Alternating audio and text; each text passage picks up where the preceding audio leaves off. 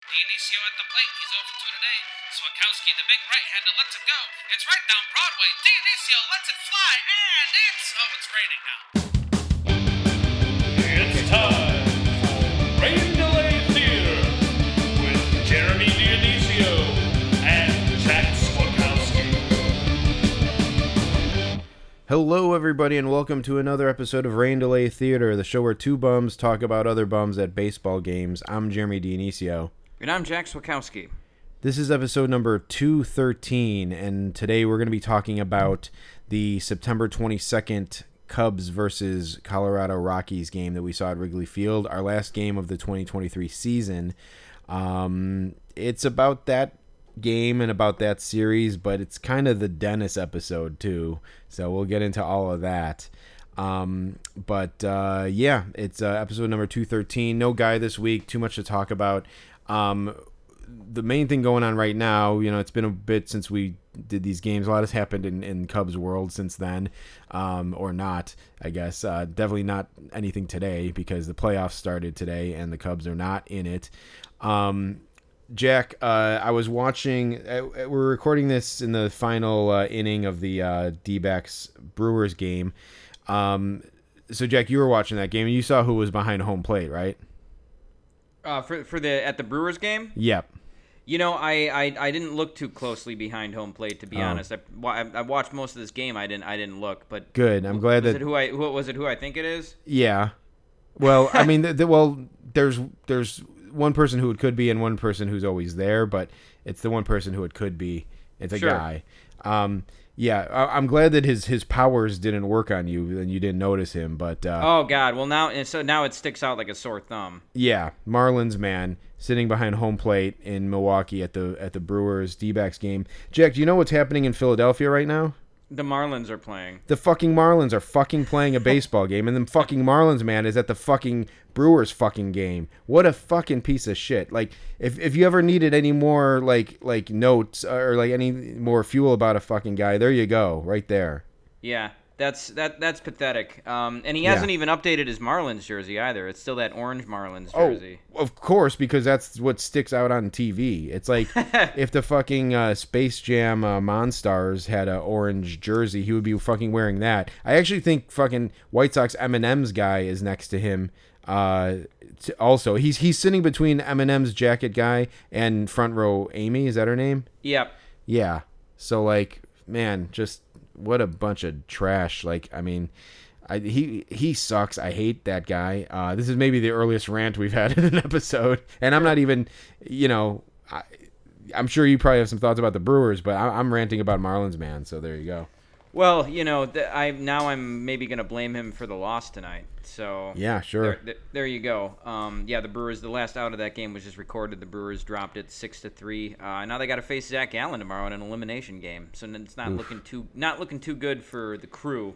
Man, I obviously the rivalry between the Cubs and the Brewers. I was telling you, Jack, like I was bummed that the Cubs didn't get a chance to play the Brewers. I mean, on paper, the Brewers probably should have won that series, but it wouldn't have been a cakewalk for them with them being so familiar with each other, and plus the presence of Cubs fans probably at the game. But, this is another tough matchup for the Brewers, and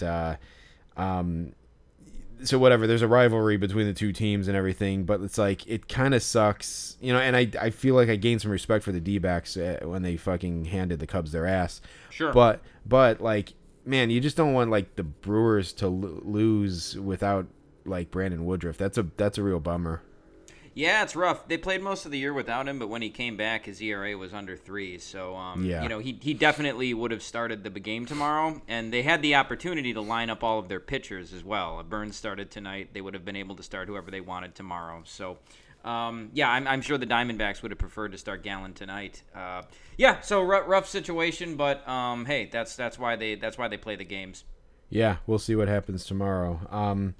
So anyway, I don't know if there's too much else to say about the playoffs, but Cubs are not in it. David Ross is still the manager, and that's about all we can say about that. I guess. And apparently he's as happy as a lark. You know, based on your interactions with him during the lockout, or what you heard anyway. During the lockout clean out. Yeah. But this was sort of right in the midst of the Cubs' late season collapse. The game we went to. It was the last week. It was the last series of this home series of the season. It was over a weekend. Last Friday afternoon game of the year as well. Yep. And you know, Jeremy and I have the fucking Friday special, as Dennis would say. So we had to go. I was gonna say it's the last ticket in the Friday special. So of course we were in attendance. We were actually surprised to not see Dennis graphing pre-game. Down the line. We would run into him after the game. That's a story for a few moments from now. But it was kind of an eventful pre-game. A lot of stuff happened. We did head over to the corner to graph, and players were out. Did this happen right away, or were we there? We were there for a little bit. We were there for a little bit, but not too long. Yeah, and then we were obviously trying to like make different guys like out there, and then I see Daniel Bard walking over, and I called Bard over, and he came over and he signed for us. Which was he came right over too. There was no like debate about whether or not he might come over. He was super nice, and apparently he's hard to get outside of the park. I don't think I saw him sign outside the park. So we kind of lucked out with that one. Yeah, it would turn out that we got lucky there. So I was the first guy that Bard signed for. He went down to you, and then he kind of went down the line, batting practice was right in full swing, and I was like, you know, as you do, watching out for guys to hit one over into the corner, and I said to Bard, I'm like, all right, man, all right, I said, all right, Daniel, like I'll keep an eye out, and he's like, thank you, appreciate it, and he said like for all of us, and as if like I don't know, as if like he couldn't like. I couldn't be just looking out for him. Like he's like, yeah, for everybody, man. But it was cool. It was a cool little interaction, and like, I've noticed before. That's probably something I wouldn't have thought about originally, but I feel like a couple of times guys have signed and they've kind of made reference to like, hey, hope no one hits it over here or something. So sure, that kind of like sharpened my spidey senses over time. So that was kind of cool. I had the task of watching Daniel Bard's back, basically. Yeah, no, that it definitely is a thing.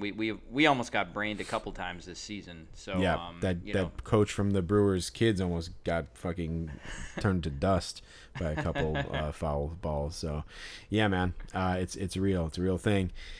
So yeah, we were out there. We were kind of like trying to get some guys. There were, it's tough when you see guys early on because they kind of run in and take BP, or they just kind of leave kind of expectedly. I did get a guy on the Rockies, Jake Bird, a pitcher, right at the end of BP. Actually, we split ways, right, Jack? We did, because I was gonna go try to run down and get Bud Black, who I need on a card. But I narrowly missed him. I was behind the dugout and he went in, and I didn't have time to call for him. So I kind of sold out for him. I didn't really have a lot of other cards of guys I thought would sign. You had Bird, so you were able to get him. Yeah, I got him on. I should say that I got him on one of those 2023 Heritage Quad rookie cards, I also got Xavier Curry for the Guardians on one. This was when I went by myself to the Guardians bus, and so I got him, and I got Jake Bird. I was trying to get Jake Bird in Milwaukee actually, and I'm glad that he was still on the team. I kind of called from kind of far away, and he came over and signed for me, and I said like, Jake, this will be 2 of 4 on the quad, and he's like, nice, man. And then I saw it was pretty cool. And then I saw someone post the next day that they completed the card with Jake Bird. So and then Bird said like, sick, man. Or he was like, I can't believe it or something, that he completed it. And I was like, that guy just fucking trumped me like in one day. But Jake Bird reacted to it and said that. Yeah. The guy said when he posted, he's like, when I told Bird, when Bird saw that I was completing the card, he was like, "Oh my god, I can't believe it, man." Something like that. Yeah, so. the guy did trump you, man. That's too bad. Yeah, but I don't know where he got. One guy, Nicholas Padilla, is on that card, and he was with the White Sox earlier. Mm-hmm. But there's another guy, Kevin Herget. I don't know. We did see him a couple times. So like, yeah, but both of those guys were like before the card was even out. So like, I don't know. I hope they stick around long enough for me to complete that card. That would be pretty cool pretty sick to complete a quad like that. Yeah, it sure would. And we've speculated that Kevin Herget may be related to Jimmy Herget, but I don't think we confirmed or not. No, we did. No, we didn't. Yeah, and it's nor is it really worth it. Yeah, exactly. So yeah, Jack, so anything else from, like, you were trying to get Bud Black or Mike Redmond, right? Yeah, that's right. I was trying to get Redmond too. Came up empty. Didn't even get to call for Redmond. He went in before I went over there. But there was a slight chance at Buddy, but he he went down below before I could call. Sure. So yeah, not much action over by the dugout. So I saw you kind of down by the dugout there. I was kind of walking in a little bit too, and I saw that a guy was signing. Kind of right at the corner of right behind the Rockies dugout, and there was a line of people like in this row kind of going down to get his autograph, and I eventually figured out it was Ty Block, and so I'm in line, and I get his card, and I pass it under to him to sign, or I was like next, let's say, and there was like a little kid in front of me, and a scorecard like comes out of nowhere into my peripheral vision, into my field of vision, and I look over, and it's fucking Norman, man. Yep. I think we called him by his name last episode. Yeah, I believe we did, but why not? He was the guy who was giving restaurant recommendation tips to the Diamondbacks players. Jack, yep. I don't know if Christian Walker took him up on that Tango Sir recommendation, but it might have gave him the extra strength to hit that 2-run double against the Brewers. If that's the case, we both have a beef with Norman now. Yeah, no, that's true. You had a good impression of Norman too. It was like, hey, do you need some restaurant recommendations? I can't remember exactly how it went. Hey, do you need any restaurant recommendations? Yeah, Tango Sir, Argentinian steakhouse. Yeah, really good. I love that Torey Lovello wasn't having it too. Yeah, I know, and we're all good. Yep. It's like, yeah, dude, where are you gonna tell me to go that I don't know already or I haven't been? So Norman like just reaches right over me with his scorecard, and he gets it signed first by Ty Block. And jeez, man, I gotta say, I'm glad. It's nice to have gotten Ty Block. I had a card of his, but he's not worth reaching over anybody for. I'll say. So I got him, and I kind of exited the area, and then I see in front of me the Pirates kid. The kid who had like all the tips about Pirates and AAA and whatnot. Yeah. He was back at the park, and he was wearing an Ian Happ City Connect jersey, just like he was at the Pirates bus, I guess. But he was there, and I heard him say we kind of like identified each other. And he's like, "Oh, hey, you're here again, whatever." And he's like looking at Ty Block, and remember this is the Rockies, so he's looking at Ty Block, and he's like, "Oh, is that Yeah, that is him." And I'm like, "Who?" He's like, "Right." And I'm like, "Who are you talking about?" And he's like, "Right there. That's Kris Bryant. That's KB." And I'm like, "Where? Where? Him?" And he's like, "Yeah, right here." And I'm like, "That's not KB, man." Yeah. I'm like, "That's Ty Block." And then like he was still like in disbelief. He's like, "No, I think that's KB." And I'm like, "Whatever, man." Like, yeah. It's like I don't even know. They didn't look anything alike. I mean, no. Ty Block is a lefty. Like, yeah, and they're facially they don't look anything alike either. No, he was wearing sunglasses, but even still, like even with the glasses, like yeah, Block has more of a rounder face. I feel like Kris Bryant kind of has like a skinnier face. Like it just didn't look like him at all. And like, yeah, I don't know. It was crazy, but he is a little kid. He's like he was like 12 years old or something, so yeah. Like whatever, but like he was insistent that it was KB, and I'm like, and he was wearing a Cubs jersey. That's my point, is that like he's a Cubs fan. It's like, how do you mistake Kris Bryant? Like I know he's a kid, but it's like even still, dude, you gotta be able to recognize Kris Bryant. I don't know. Yes. So, yeah, Jack, I don't know. Some of these are a little rusty, so I'm trying to like kind of stick with it. But we ended up getting our scorecard. Like, BP was over. We ended up going under, getting our scorecards. Jack, I feel like we've kind of befriended like the people, or like we're at least recognized by the people and like the I guess it's like the right field gift shop. Oh, sure. Because now after BP. When we're graphing, we usually go there to get our scorecards. And like, there's this one older lady there. She's pretty friendly. She's kind of like, she was the lady who insisted that Jack took a bag in an episode. And now I take the bag almost every time. Yeah, I know. It's like, you never want to like be weighed down with things, but like when we're graphing, like it's almost like a necessary evil to yeah, it is helpful. So I'm kind of glad for that. Yeah. So I try to be friendly with her, whatever, and like, she definitely recognizes me at this point, and so she came over, and man, I'm trying to even think how we got into it, but we got hats that day. There were these hat giveaways. Right. They were kind of lame hats. They were like MLB Network Cubs hats, but it was like MLB Network big. And the Cubs logo small, and she's like, she came up to me, and I came up to her, and she goes like, do you want a bag with that? And I'm like, you know what? I looked at my hat, and I'm like, yeah, with the hat, yeah, I could use a bag, thank you. And she's like, hey, well, yeah, it was free, right? And I'm like, yeah. And she's like, if it's free, then it's for me. And I'm like, that's a good one. I'm like, if it's free, I'll take 3. And she's like, oh, that's a good one. I haven't heard that one before.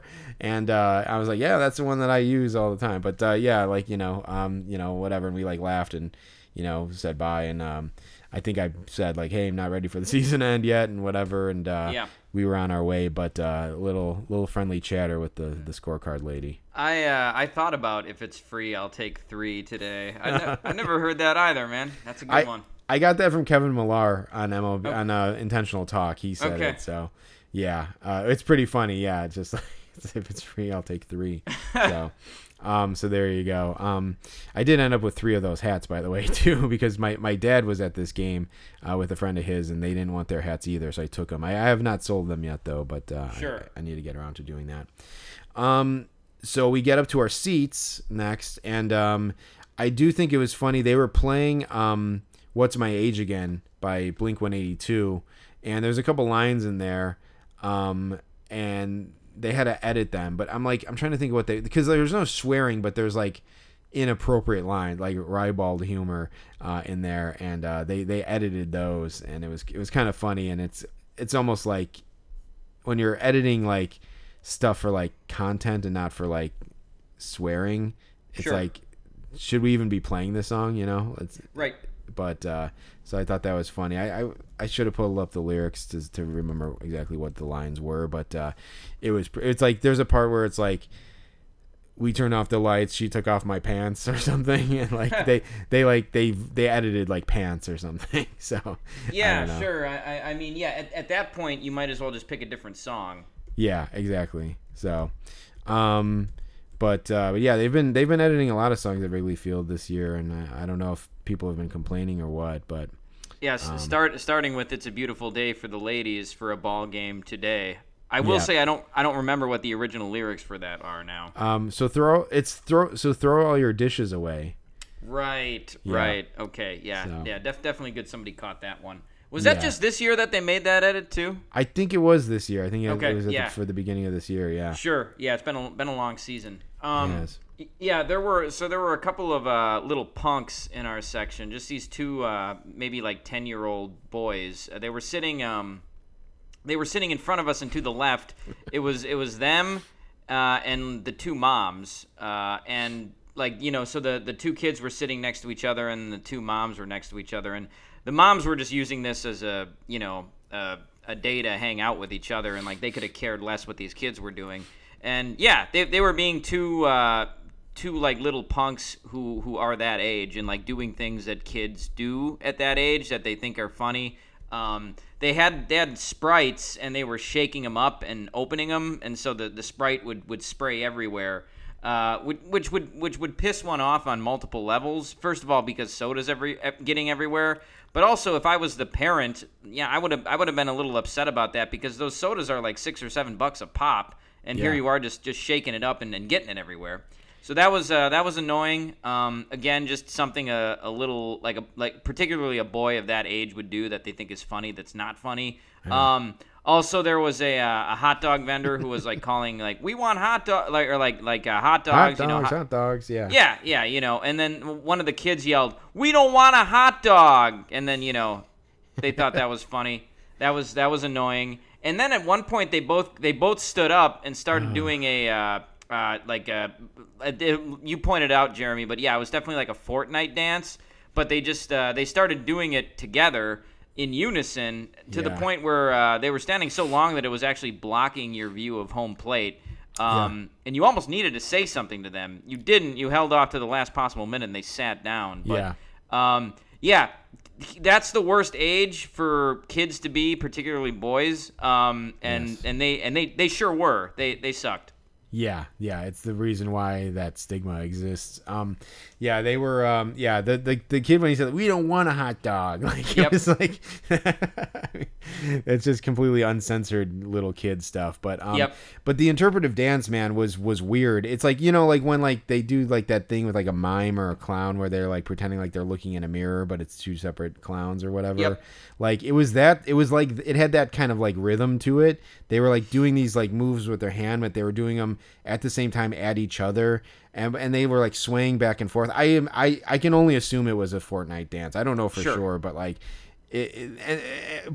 God, I wish we could act it out. Like Jack, I wish me and you could do it. Like we would have to be drunk or something to do it, but like because it's just too like embarrassing. It is. But like they would like look at each other and then they would both like turn their heads to the right and then look at each other again, and they're like swaying back and forth, and they put their sway their arms up. It was the weirdest thing, man. We've seen a lot of weird dances at games and stuff, but this one was just weird, and like it was just it went on for so long, and it was like so like slow paced and stuff. It was just so weird, and I gave him like to the last possible point, and I think maybe I underplayed that a little bit because like they were in just their own little world too, like nothing else was going on.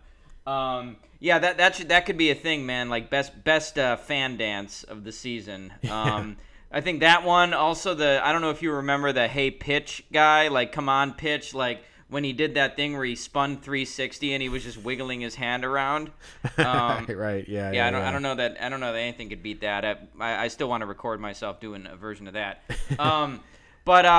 So those kids, they were something. There was the drunk guy. I should say there was the drunk guy who tried to hit on the beer vendor who like went down the stairs and did that spin and then walked away. Yeah, that's right.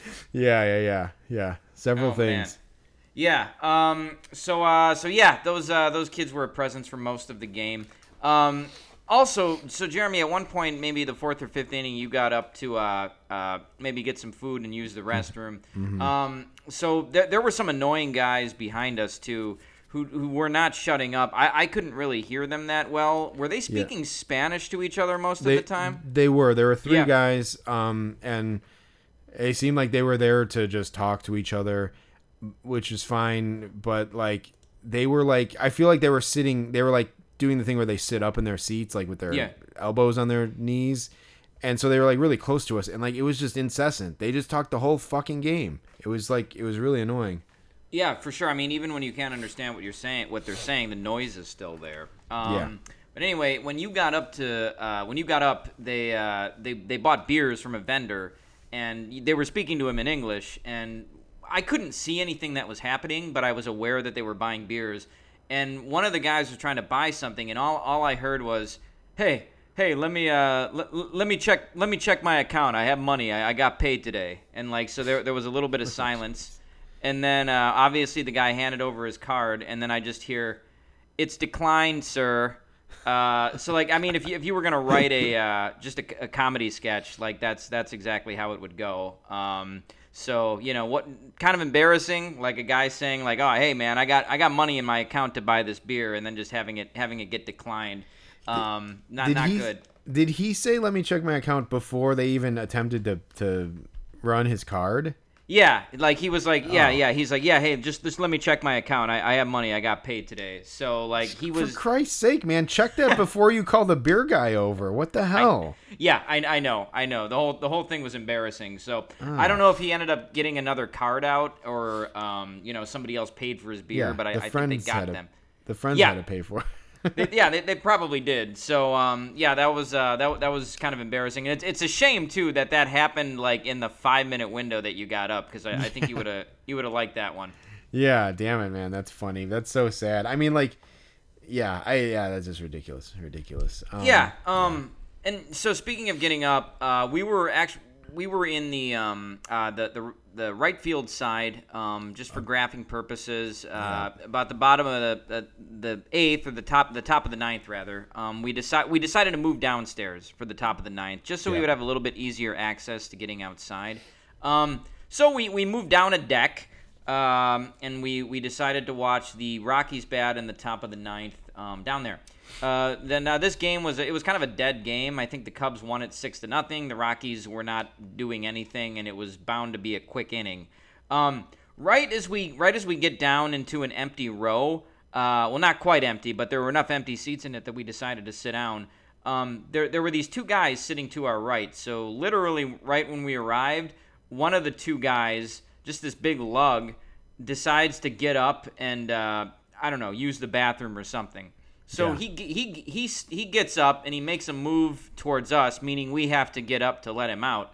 But then what he did was he turned back to his buddy and he started talking to him. So now we're in the position of having to wait for this guy to finish up his conversation and then re-go out of the aisle. Yeah. So that was annoying. Yeah. Also, let's remember that there were 3 outs left in this game too. It's like, you couldn't wait, dude. In a sure win, like it's not like it was 6-5 with runners at second and third. No. Yeah. In which case there would be even less excuse for this guy to get up. But like, the point being, the game was going to be over in 5 minutes anyway.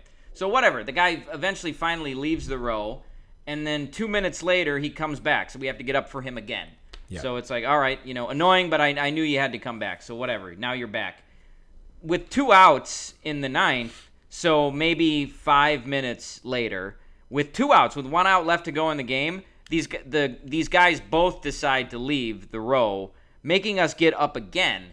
And so when I saw the guy coming towards me and that I would have to get up again, I kind of scoffed and shook my head.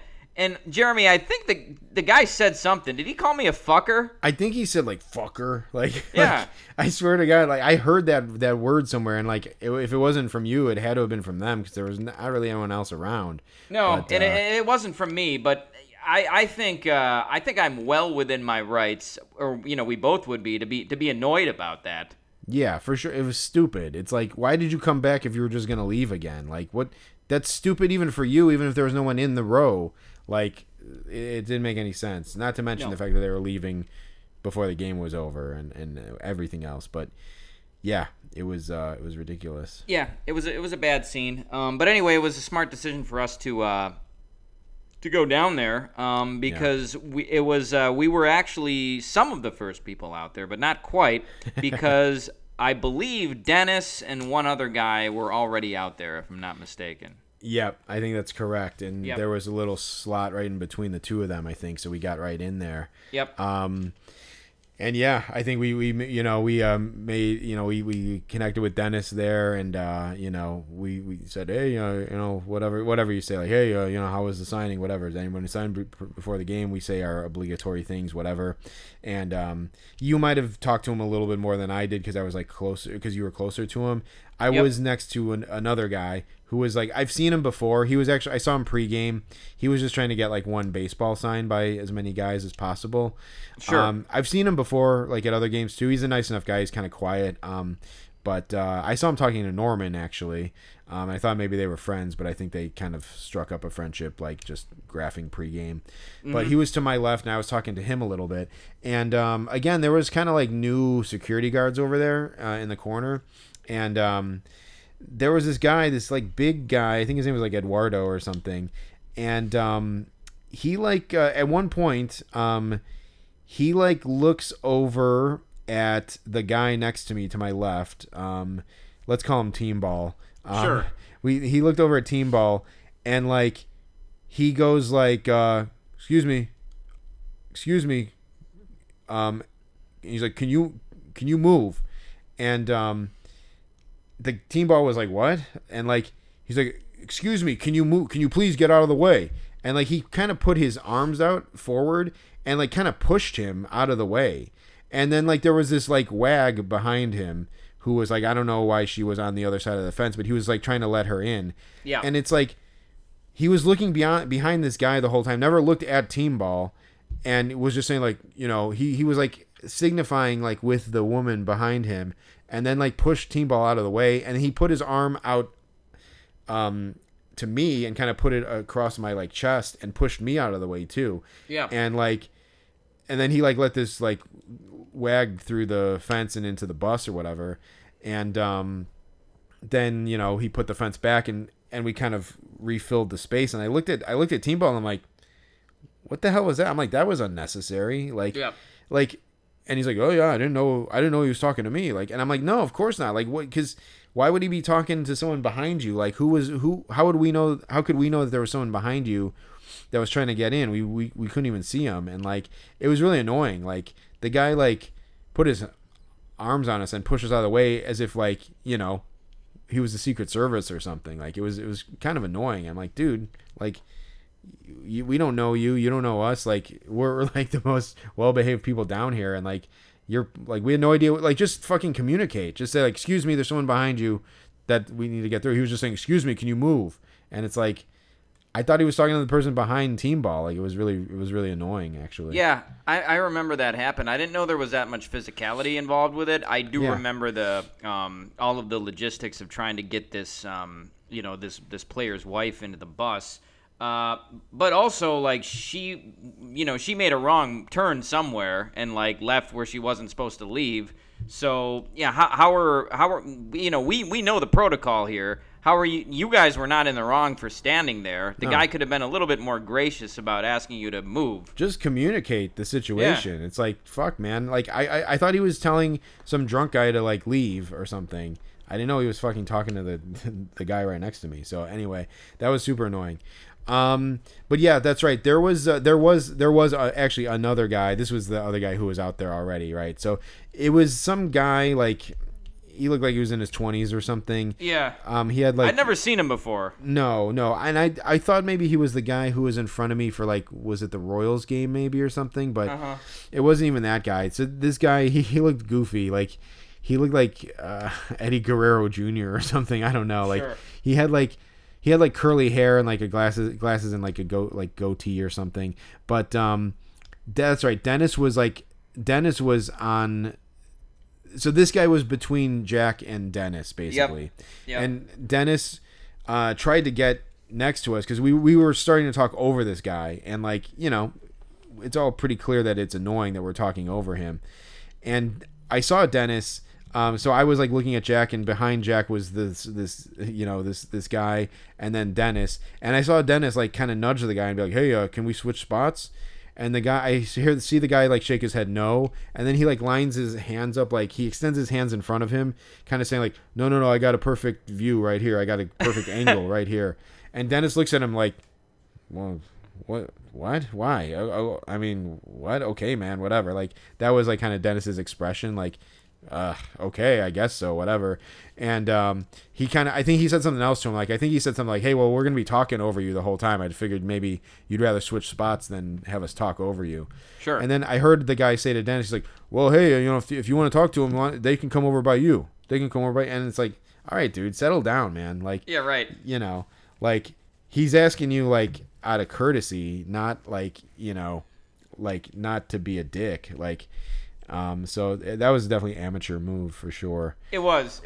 I do also think it's funny though that Dennis was definitely yes, it was annoying that like we had to talk over this random guy to talk to Dennis, but also Dennis wanted a slightly better spot to get autographs in. Yeah, sure. All of a sudden he's our best friend now that we've got like yeah.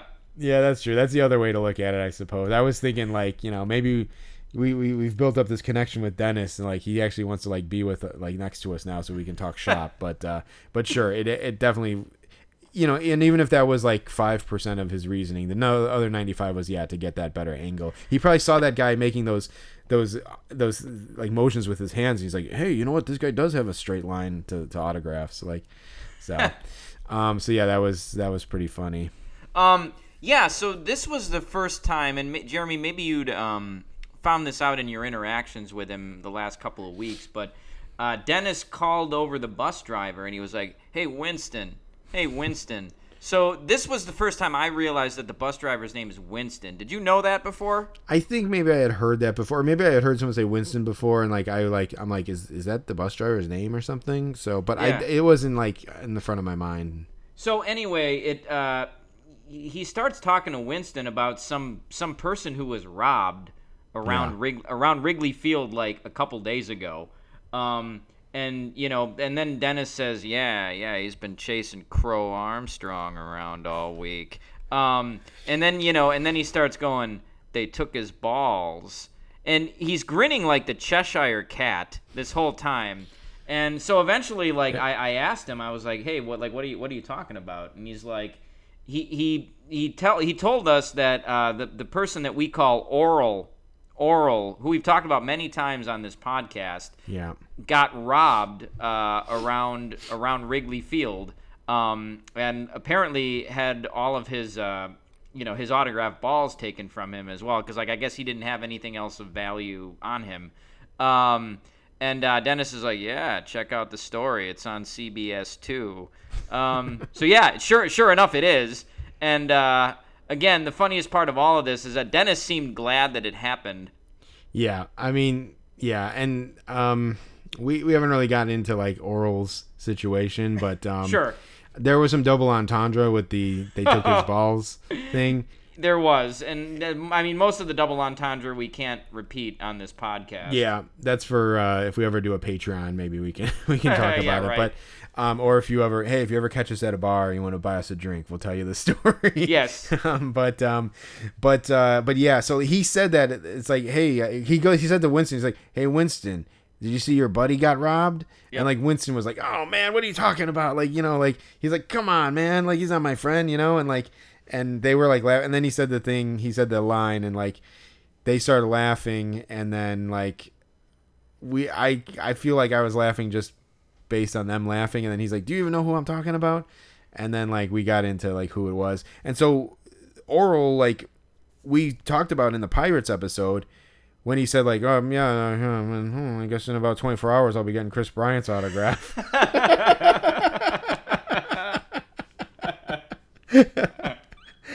And so I said that to him. I said that to Dennis, and Dennis like, that was the night he got robbed that night.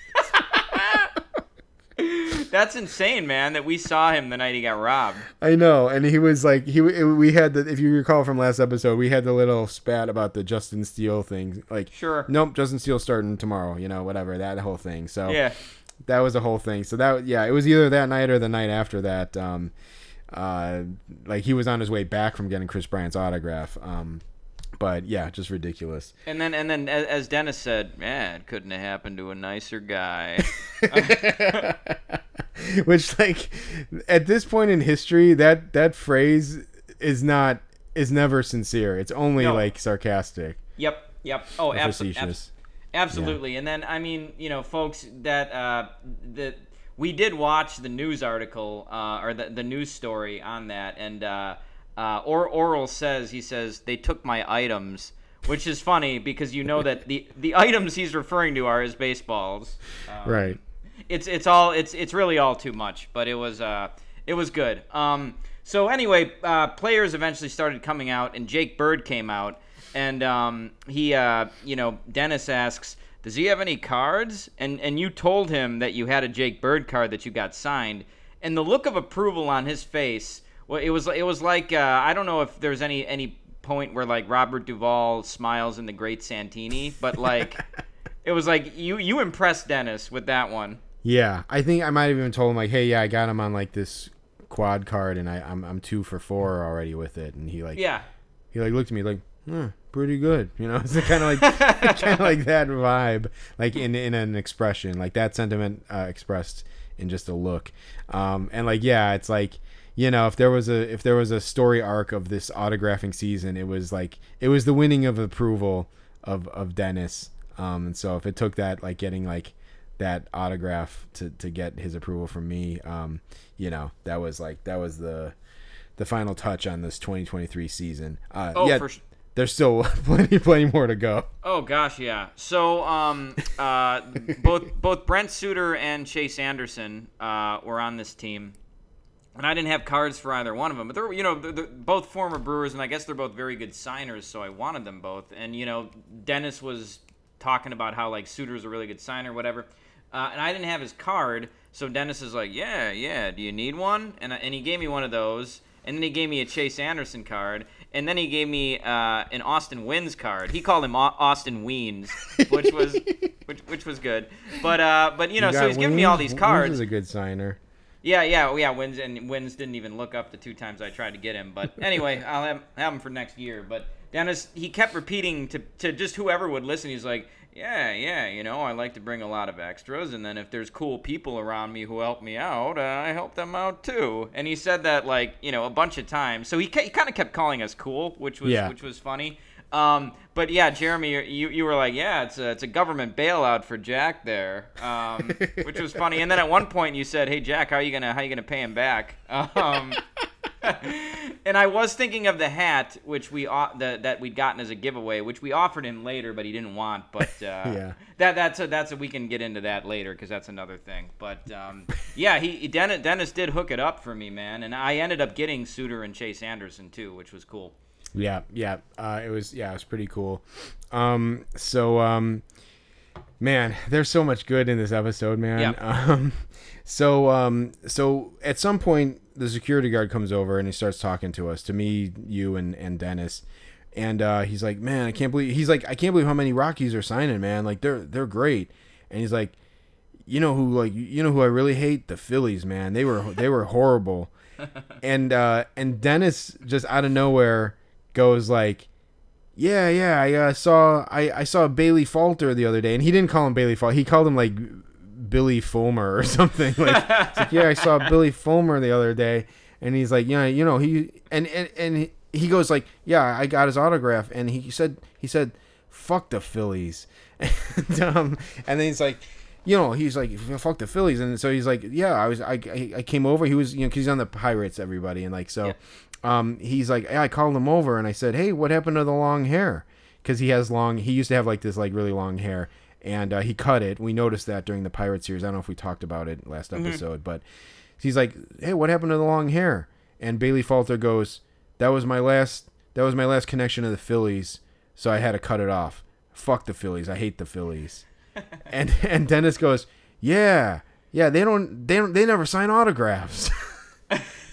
Yeah, he goes, I said, they never sign autographs. As if that was what Bailey Falter was talking about when he said, fuck the Phillies. Yeah, exactly. Like, this guy's talking about his livelihood, about how I don't know if he was drafted by the Phillies, but, like, he was, like, made the big league club with the Phillies, was around with the team for a long time, and then got traded at the deadline away from the first place Phillies to the wild card, number 1 wild card team Phillies, to the fucking lowly Pirates. So yeah, his whole world was like turned into upheaval. And Dennis, again, to your point, Jack, like ties it back to autographs. Oh, absolutely. I'm sure he's watching the Phillies-Marlins game tonight, and, probably saying to his wife, like, I hope the Phillies fucking lose. They never sign anything. Yeah, right, exactly. Yeah.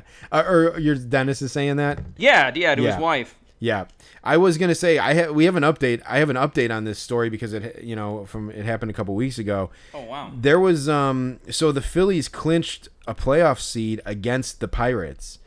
And there was this photo that was on Twitter, and there was one Pirate in the dugout watching the Phillies celebrate, and it was Bailey Falter. Wow. So they got a shot of Bailey Falter like standing on the top step watching the Phillies like do the pile up on the field and celebrating.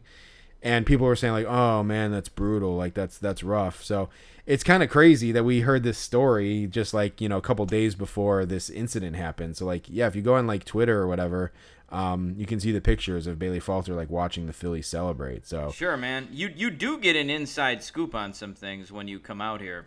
Yeah, I mean, and that's crazy for a player to say "fuck the Phillies." Of course, he said it to Dennis, like the fucking biggest loudmouth there. So like now everyone knows that Bailey Falter said "fuck the Phillies," and now we're saying it on our podcast. But it's all because of Dennis spreading that word. So right. Sorry, Bailey Falter, to blow up your spot. But I agree with you. Like that's brutal, and that's a really interesting insight about a player that gets traded away from a contender, like how they feel.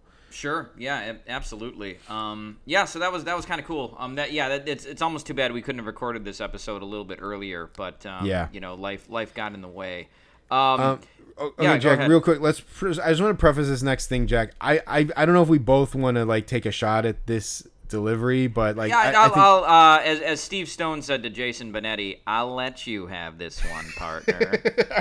Okay, if you're sure. Yeah, absolutely. 'Cause I have a good Dennis one a little bit later in the episode that I'm not sure if you heard or not. So I'll give you this one. Okay, thanks, man. I appreciate it. So this next little bit is the logic of Dennis, and this is the logic of Dennis summed up in 2 sentences basically. And I don't even know. Who the fuck was he talking to? Was he talking to that guy or the guy in between us, or was he talking to the security guard? I think he was just holding court. Right. Like, yeah. Well, this wasn't really at anybody specific. So he's talking about I think he's talking about how guys are good at signing, and he did buy a bunch of Austin Wins or Weens as he calls sure. them, and he had a whole page of them, and he ripped one off for Jack, and it didn't even expose an empty spot in his book. He had 2 or 3 stacked up in the same spot of Austin Wynn. So I don't even know what he was going to do. Was he going to keep pulling them out and having them sign the same card? I don't know.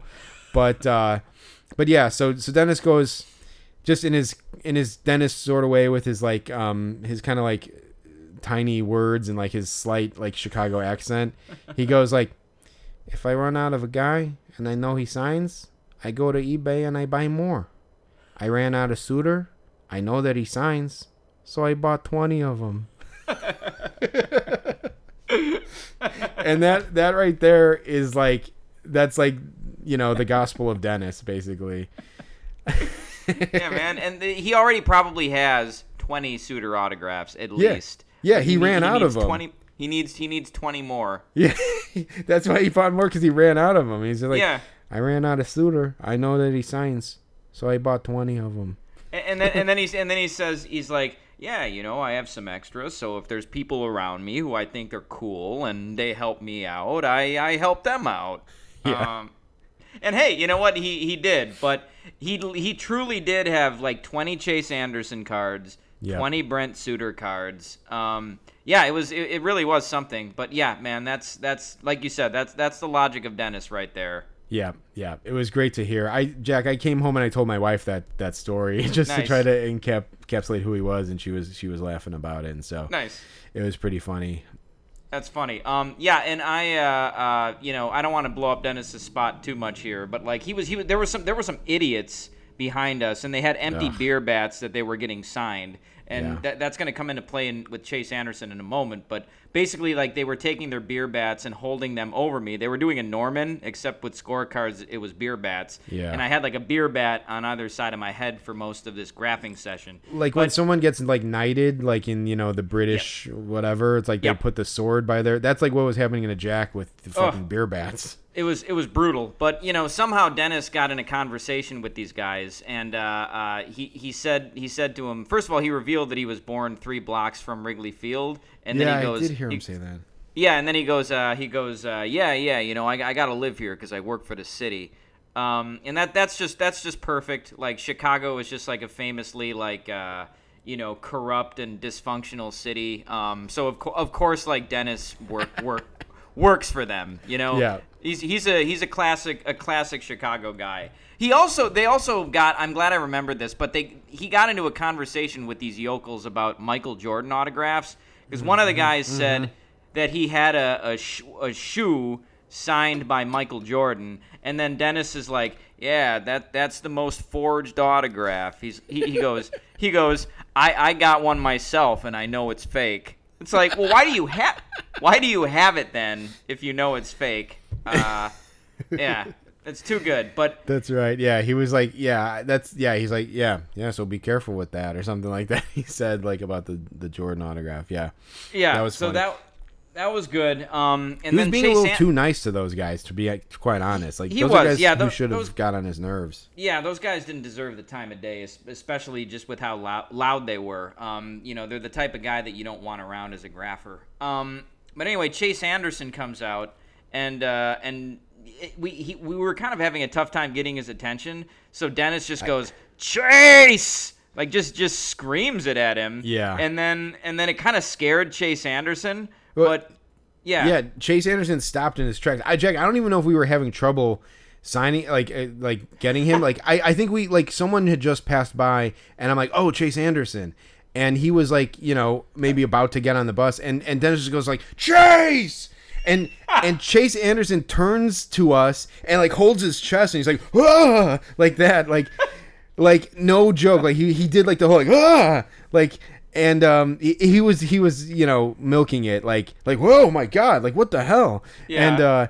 And Dennis goes like, oh, I'm sorry, I just tried to get you, I just wanted to get you over here, and like, yeah, and like Chase is like, guys, geez, like take it easy. He's like, I was gonna come over, like, and it was just a weird, funny, and just overly weird moment. It was really just something. It was, and then Chase was like, yeah, I couldn't miss that. Yeah. And then Dennis is like, well, like sometimes you call for a guy and they don't come over, and then you get disappointed.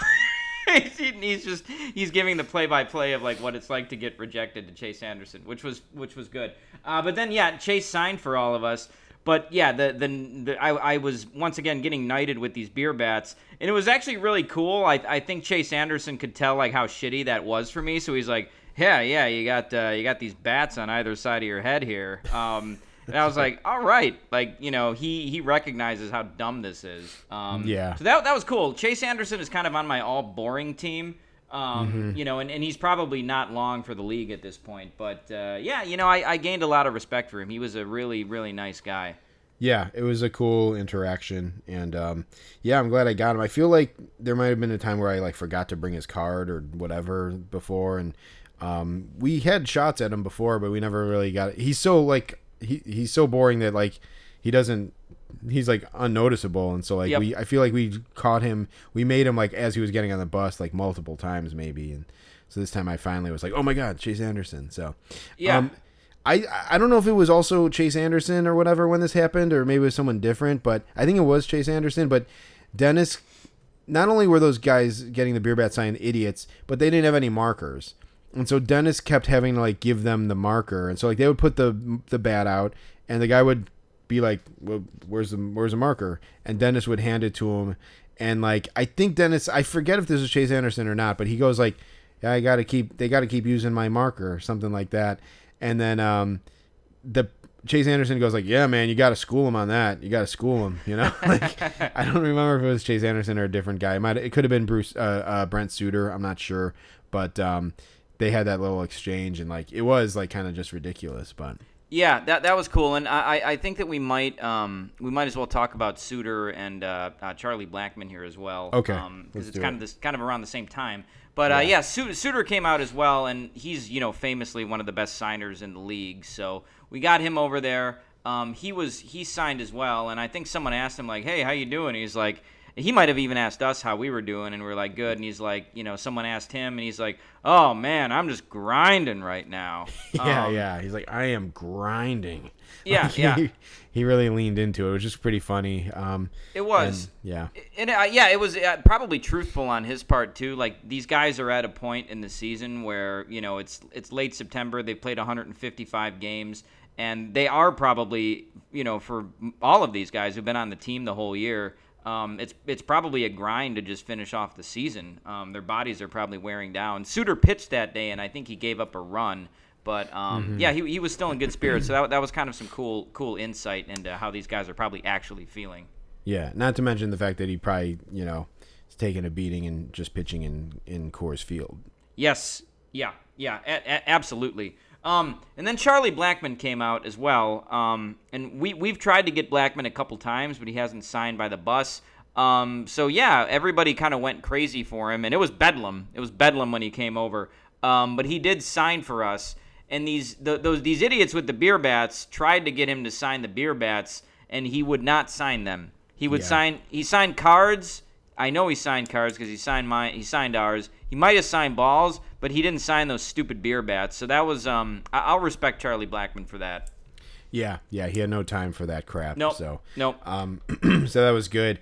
I got close to getting him in Milwaukee. He signed for a bunch of kids in front of me who kept fucking handing him cards, almost like in a Dennis Jr. sort of way. And like, he signed so many for these fucking kids that he didn't sign for me. So I was bummed, and I was thinking like, all right, I got another shot at him in Chicago. I got another shot, and I did get him. So I was pretty ecstatic about that. But I'm trying to think. Who else? Well, we got Nolan Jones, which was really, really cool. We got most of the guys you would want on the team. We didn't get Brendan Rodgers because he didn't go out by the bus, but we didn't get Kyle Freeland because he never signs. Overall, it was a pretty productive day of graphing. Yeah, I'm trying to run down who else I got. So Jake Bird, we got Ryan McMahon. Did you? I don't know if you mentioned that. Yeah, I didn't say that, but we did get him. I ended up getting Justin Lawrence. I got Ryan Feltner pregame. This is maybe something kind of funny really quick. We saw Ryan Feltner shagging balls in right field, and we were debating if it was Brenton Doyle or Ryan Feltner. And this foul ball came over, and Feltner got it and ran over and was going to give it to one of us.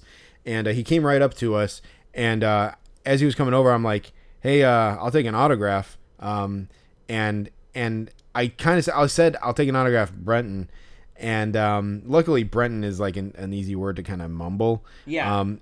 And luckily, Doyle and Feltner are right next to each other in the alphabet.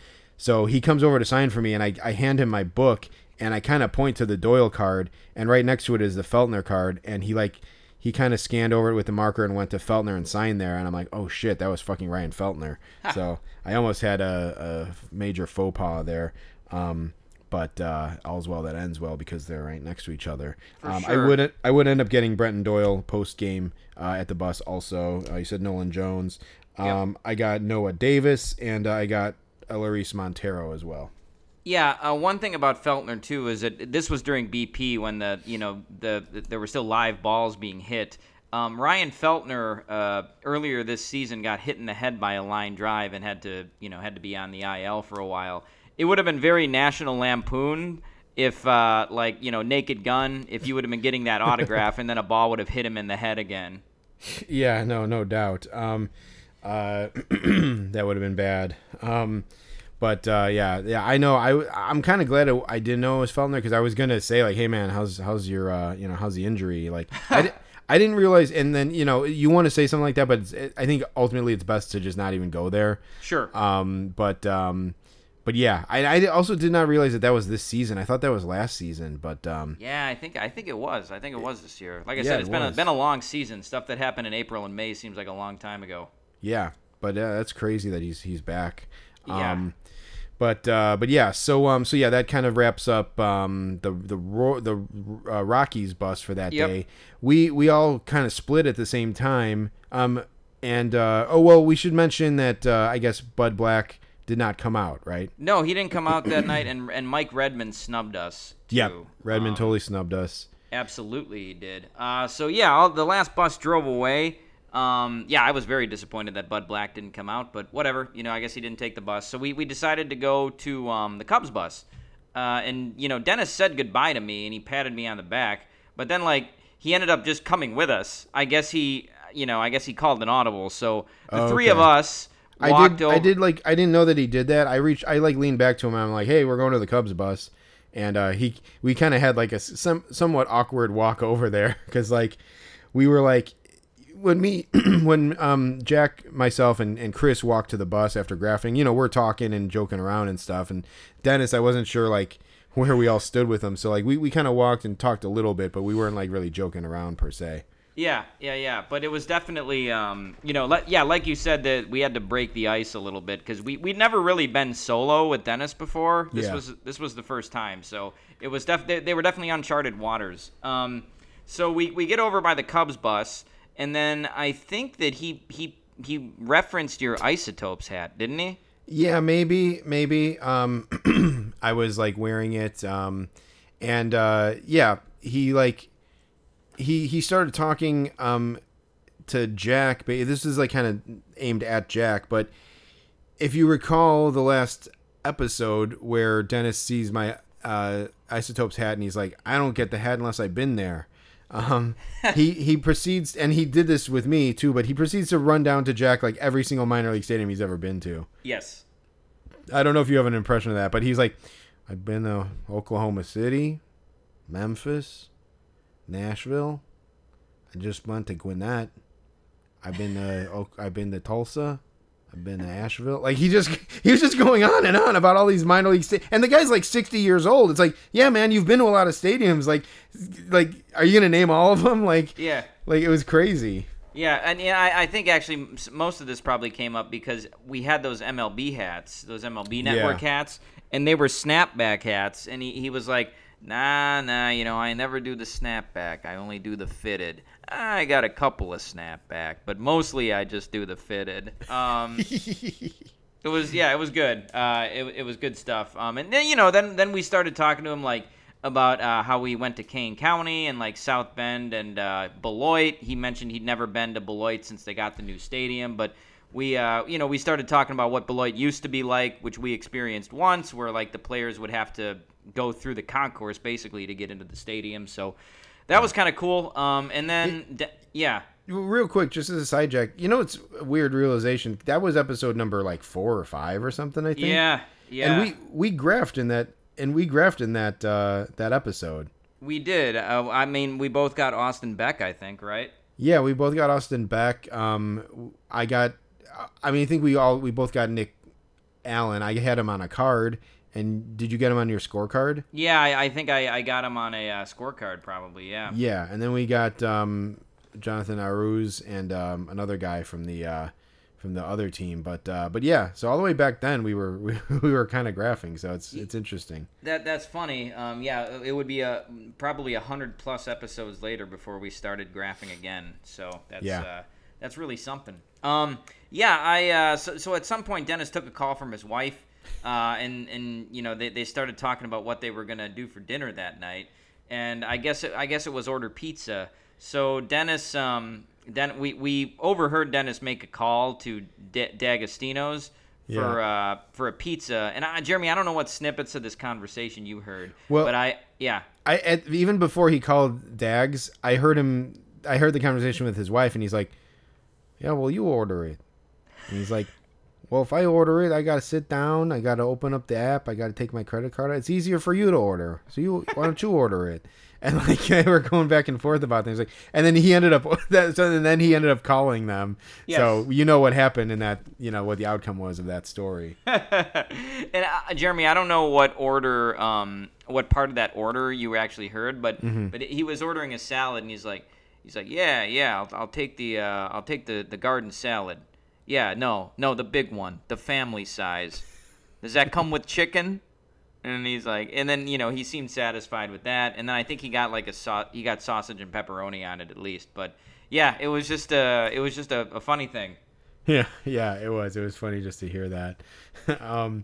So yeah, and then he's like, he hung up or whatever, and we're standing around talking and waiting for some Cubs to come out. Yeah, and then, at some point he was like, well, because I think we were conceding that, like, most of the people had already come out, and he's like, yeah, well, I'm just waiting for them to cook my pizza, and then I'm gonna get out of here. And then, and so then Nico Hoerner comes out, and Jeremy, I think this is maybe the line that you didn't hear.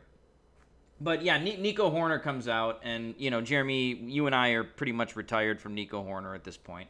So Dennis kind of goes over by the crowd who's still left to try to get Nico Hoerner, and he looks back at me and he goes, "You gonna get him?" And I said, Nah, I already got him. And then with a twinkle in his eye, he goes, so have I, but I got some good stuff here. And so, like, he goes into the scrum, the mosh pit of people getting Nico Hoerner, and he comes out with 3 Nico Hoerner autographs, just while he's waiting for his pizza to cook.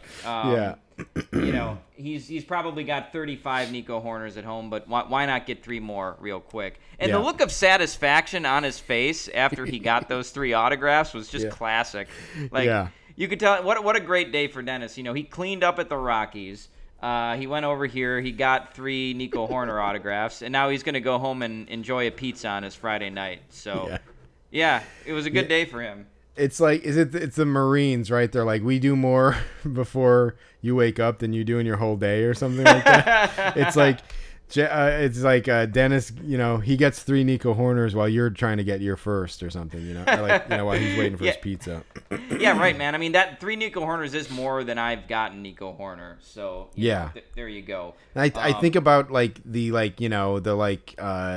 anxiety that I felt when, like, we were waiting for him to sign for, like, fucking Josh and all his friends and sign for us, and, like, we wanted him so bad, and here we are, a year plus later, and Dennis is just getting him just because he has to stay there for his pizza. He's got another 20 minutes in the oven, but so that was funny, and we had mentioned that that Dennis doesn't say goodbye. Like, he just he's not one for formalities, and so, like, even though we had spent, like, an hour with the guy, an hour and 20 minutes, whatever, he, like, we maybe looked across the street or something, and then, like, I look back. Oh no, you know what they did? They closed the corral, and in the like action of us turning our back and walking across the street, I look back and I just see Dennis, like, walking down Waveland Avenue the other direction. And so, like, he just left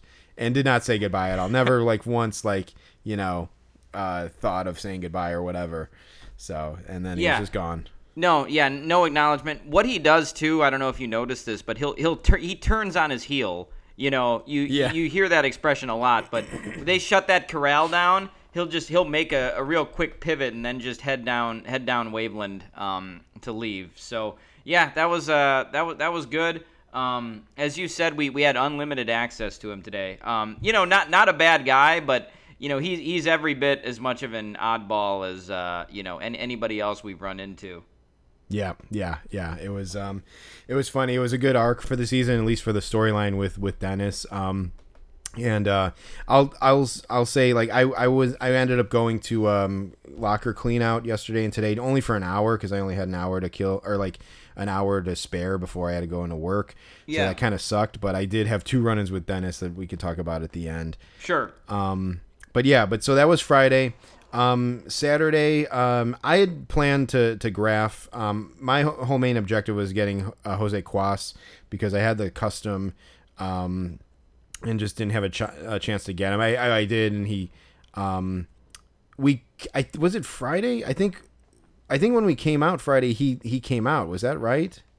Jose Cuas? Yeah, maybe not. I think he was with his family, right? Yeah, so we did catch him at the parking lot after the Rockies left, and he had his like wife or whatever, and was carrying, like, a little baby with him, and so, like, couldn't get him to come over to sign. Like, that's the kiss of death when they're holding a baby. So my whole goal like was to get Jose Cuas, with the rest of the season, with the rest of the weekend, and there was still some like Rockies I wanted to get, but I was gonna prioritize Jose Cuas, but I was toying with going to the game Sunday, and I thought about like maybe getting like trying to get him pregame or maybe like after the game or something, like right when they were coming in from the bullpen. I was maybe going to do that on Friday. But yeah, so basically Jack and I like exchanged a couple texts on Saturday, and Jack, what you decided to go to? Yeah, to I decided to go. Ultimately, I wasn't going to, but I had to work in the evening on what was normally my day off. So I think just kind of as an act of defiance and like wanting to do something that I would enjoy, just to like make the day not completely crappy, I decided to go graph because it's like I didn't want to let having to work a fluke day prevent me from getting Bud Black and graphing one last time this season. So yeah, I decided to go. Yeah. So we kind of like maybe exchanged some texts or whatever. I got there pretty early, and I ended up. Jack, do you know what this next note is about? I don't. Okay, it's just in good fun, but I ended up going to the center field corner, basically like the corner of Sheffield and Waveland. Like the opposite corner of where the marquee is. And I stood over there because I knew that Jack was on his way, and I was trying to catch him before I went. And so sure enough, I'm like at the corner, and I might have texted you or something like, hey, are you on your way? And you said like, yeah, I'm a couple minutes away. And so I catch you, and we're kind of like, I'm like, hey, what's up? And we maybe take 2 steps. You're like walking over to the Rockies. And I go like, yeah, man, I'm still trying to decide, which team I'm gonna do. And Jack, you kind of blew me off a little bit. Did I? Yeah, a little bit. You were. I mean, I know why you did it, but like, you're like, oh, okay, well, I'm going over to the Rockies. See ya. I got to get over there. See ya. And then you were gone. It was almost like a Dennis type blow off, but I've known you for 12 years. Yeah, that's funny. Well, I think what was happening was like the game was about to wrap up, and I think there may have already been some people over there. Mm-hmm. So I was like, I got to get the fuck over there, because I was in a bad mood to begin with because I knew that I was gonna have to fork over some money to do this. So and I eventually did. So yeah, I do remember that. I was like, yeah, maybe I could have been I could have lengthened that conversation a little bit. Well, I was thinking about that, and like, to be quite honest, Jack, I was in a shitty mood during the Pirates series because the Cubs season was falling apart, and I was like graphing the team that was beating them, and I was pissed about the Cubs, so I was probably not in a super flowery mood those games either. But yeah, I was like, Jack came down here for like, I was thinking like Jack's a single task, a single-minded like situation, and like he was just going to graph, and like I was kind of hemming and hawing about what to do. So if anything, that convinced me to just go to the Cubs. I'm like, I mean, frankly, I was there to get Bud Black. Like that was my one mission. So like I was, like you said, it was a single-minded type of thing. Yeah, for sure. And my goal was to get Cuas, so I figured might as well go there. So I go over to the Cubs bus, and like it's not even worth trying to do it, I feel like, on a Saturday afternoon because there's just too many fucking people out there. I got there early, and had a prime spot. There was this like woman who was like in the corral, and she tried to go over by the kids corral, and then they told her like, nope, sorry, you gotta, adults are over there.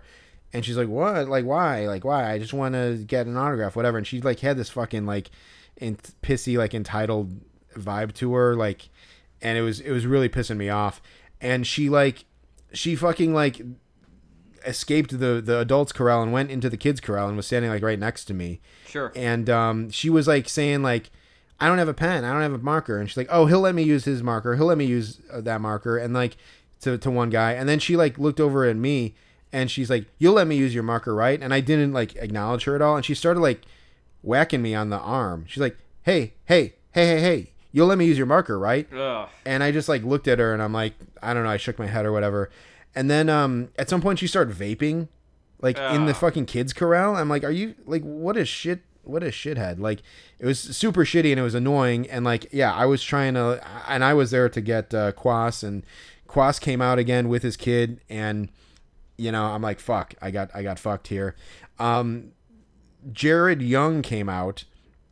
And I had gotten Jared Young maybe at the end of the Pirates series or something. I had just gotten in a custom card that I made of Jared Young, and I was trying to get him to sign it, and he signed for a bunch of kids, and he's like, all right, guys, sorry, I got to take off. And like he left. And like when he left and I didn't get Jared Young, I'm like, this is pointless. Yep. So I'm like, let me just try to salvage anything for today. So I actually ran back over to the Rockies bus, and I ended up meeting up with you over by the Rockies. Yeah, you did. Now, I'm trying to figure out when you got there. Kris Bryant had already gotten on the bus and left at that point, right? When you got there? Yeah, okay. So I got there for the third bus. Sure. Okay. Yeah. So I was there, the whole time. And next to me, like I said, there were already some people there. And the guy I kind of sidled up next to, I found out his name was Hector. We've seen him a bunch of times. He's in Anthony's crew. He's probably like the smartest guy out of anybody in that crew. Yeah. He's also super nice guy. But anyway, like he and I just kind of started talking about stuff and who he's gotten this year. He said he got Ian Happ, and he said he got David Ross, but he had to ask Ross to personalize, and that's how I found out what his name was. But anyway, we started talking about Rizzo, and like he was like he mentioned that Rizzo was just the worst guy ever. And then he told me the story about how Anthony asked Rizzo, and Rizzo was like, "Man, I didn't sign for you in 10 years in Chicago. What makes you think I'm going to sign for you now?" So I guess Hector was there that day and witnessed that when he said that to Anthony, which is pretty good. Anyway, this Hector guy, he really wanted Kris Bryant, so he had like a bunch of glossy photos of him, and he's like, "Yeah, which one do you think I should get signed?" And I was like, "Oh, that one looks pretty cool." And he's like, "Yeah, that I was thinking that one as well." So anyway, Bryant comes out, and yeah, there was no chance at all of him signing. Before you got there were probably over 100 people at that bus. It was mayhem. Anyway, Bryant didn't sign, so that kind of caused everybody to leave, which was unfortunate. But yeah, you came over and you actually ended up having a little bit of luck, I think, with some of the guys. I did, and I was feeling a little guilty because you told me like no one had signed before. No, not a single person signed before you got there. Yeah, it was crazy. And so and granted, I had some guys that you didn't have just at all. So. Yeah. So that helped, but yeah. So basically, I think one of the first guys I got was Tyler Kinley. Yep. And I got him on a New Orleans Baby Cakes card, which was pretty cool. I got Hunter Goodman, and there was a kid there, like a younger kid, maybe like about 12 years old, maybe or something like that, and with his dad, and they're kind of funny people. And I think he actually maybe helped me make Goodman, because I don't think I would have spotted him otherwise. And this kid told me a story. They told us a story. Like he's like, yeah, he caught Hunter Goodman's first homer, and they told the story about it. And like, yeah, he's like, yeah, you watch the video, like you can see it. And like he's like, it's pretty cool. Like the dad's talking to me now. He's like, yeah, it's pretty cool. Like my littlest one, he laid down and blocked some guy out, so this guy could grab the ball.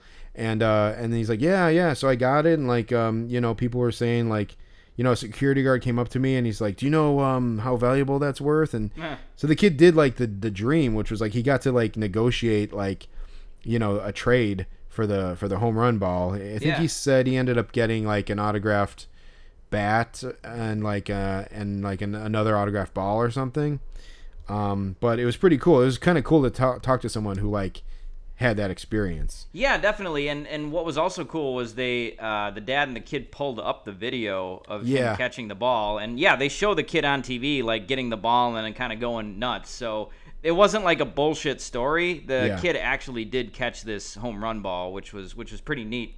Yeah. So that was cool. I think they kind of helped get Goodman, and then I think this was the time I had also gotten a custom card of Victor Vodnik just for the hell of it. Just I like his name. He sounds like a villain from Sonic the Hedgehog. Sure. So I made a custom of him, and like these cards were supposed to come in the mail during the Pirates series, but they got like lost. They got sent to like Philadelphia, and I thought I wasn't gonna get them, but they showed up this Saturday. So I got the Vodnik card, and I was able to get him to sign it on Saturday. And then I also got Hensley Mullins, which we tried to call Hensley. I think Dennis tried to call Mullins over on Friday, and he didn't come over. But I got him over on Saturday, and I got his autograph. And Jack, I don't know if you got a look at his autograph when he signed it, but this is maybe one of the coolest autographs I've ever gotten. I didn't. I don't know if you can look at your screen. I'll turn my camera on so you can look at sure. it. But basically, so he signed it, Sir Hensley Mullins. Yeah. And then he signs Bam Bam underneath, which is his nickname. Yeah, nice, man. That's pretty cool. It's one of the coolest like SIGs I've ever gotten, I think. Like, I mean, I've never gotten a knighted guy. So, you know, I mean, I know Jack got knighted by the Beer Bats just 24 hours earlier, but this guy is actually knighted by, he's from Curacao, so he's knighted under like the Netherlands, I guess. And I also forgot that he managed like the Netherlands World Baseball Classic team, which won, I think, the first two World Baseball Classics. Wow, that's cool. I'll have to try to get him next year. Dude, you should definitely get him. Pick a good card for him, and like I looked at his autographs, and he signs it Sir Hensley Mullins Bam Bam, and it's really cool, man. Like, I hope you can get him because this is maybe one of my favorite autos in my collection. And I knew that I wanted him, but I didn't realize, I kind of forgot about all of the World Baseball Classic stuff, and I didn't know he was freaking knighted and that he signs it Sir Hensley Mullins. So that was really cool, I gotta say. Nice. That's pretty sweet. So you know, Mike Redmond came out again. We called for him again. He came out by himself, and he snubbed us again. I don't think you saw the Redmond snub, did you? Were you there at that point? No, I think that was before I got there. That was before. So yeah, Redmond snubbed again. But anyway, one of the last guys on the bus was Bud Black. So we saw Bud Black come out this time. And, you know, he walks down the concourse. He sort of stops right before you would leave the area that, like, the stadium to walk out onto the sidewalk. He was being kind of, like, squirrely. Like, he was talking to the security guard for a while. He had, like, glasses on, and he kept, he kept putting him down his nose and then back up again. And he was just kind of, you know, BSing with the security guard. So, yeah, he comes out. He walks down the sidewalk to get on the bus. I called for him. I was like, hey, Bud, can you please sign? And, you know, he looks at me. He puts his glasses down on his nose, and then he puts them up and he walks on the bus. And it was like, oh, man. Yeah. Come on, dude. Like, Jeremy, I don't know. Like, I wish you could have gotten my reaction on, like, video. But it was just that I think the noise I made was just pure anguish. Yeah, I remember it. I think you said, God damn it, like out loud. Yeah, I think I did. Well, and then, you know, hey, I would not have been as upset if I knew that the following was not about to happen. So yeah, it was about 5:15 and I had to get to work by, I think, 6:30. So yeah, I work all the way on the south side of the city. So I was going to have to take a cab or an Uber. I tried to get an Uber. I couldn't because there was just, you know, probably because A, of the distance I was going to have to go, but B, just because it was such a busy time in the area. So I ended up flagging down a cab. I told the cab where I needed to go. He said $60. So I said, forget it. And then he goes, all right, 50. And then I needed to get to work and I really didn't want to be late. So I was like, all right. So with tip, that cab ride ended up being $57. $57 to get skunked by Bud Black. So, that was, you know, I wasn't too happy for the rest of the night. But, yeah, that was the risk I took. So, there you go. Yeah, that's rough for sure. And, it's almost like tempting the autograph gods of hey, I'm laying this much money on the line. It's it just getting set up to be screwed here. And it, you know, it kind of doesn't make sense. He signed for us last year. I mean, he was kind of weird about it, but He signed for us last year, and so you'd think he would sign. But yeah, that was brutal. It was. Oh well. Like I lesson learned. Like if I'm in that position again where I just want one guy and it's between that and then having to take a cab, like I'm just gonna skip graphing. But you live and you learn. And ultimately, hey, like I wanted to try to get out there one last time, so no regrets. It happened. Yeah, for sure. I hate to like follow that up because you took off right after that. Yep. And I stuck around a little bit longer, and Elias Diaz came out, and there were all these guys in Venezuelan gear, and they were trying to get Diaz, and so they called him over, and like while he was still in the stadium, and he pointed over by the side exit. And so then like he's like, I'll meet you over there, and like so he walks over there, and like all these Venezuelan guys run over there, and I just like jump right in the bubble with them and like run over there, and we get there to the side. Diaz has to have like a security guard open the gates, and then he comes out and he's like posing for pictures with these guys with the flag and all this stuff. And one of the guys, as he was getting his picture with him, he's like, All-Star. He's like, MVP, All-Star.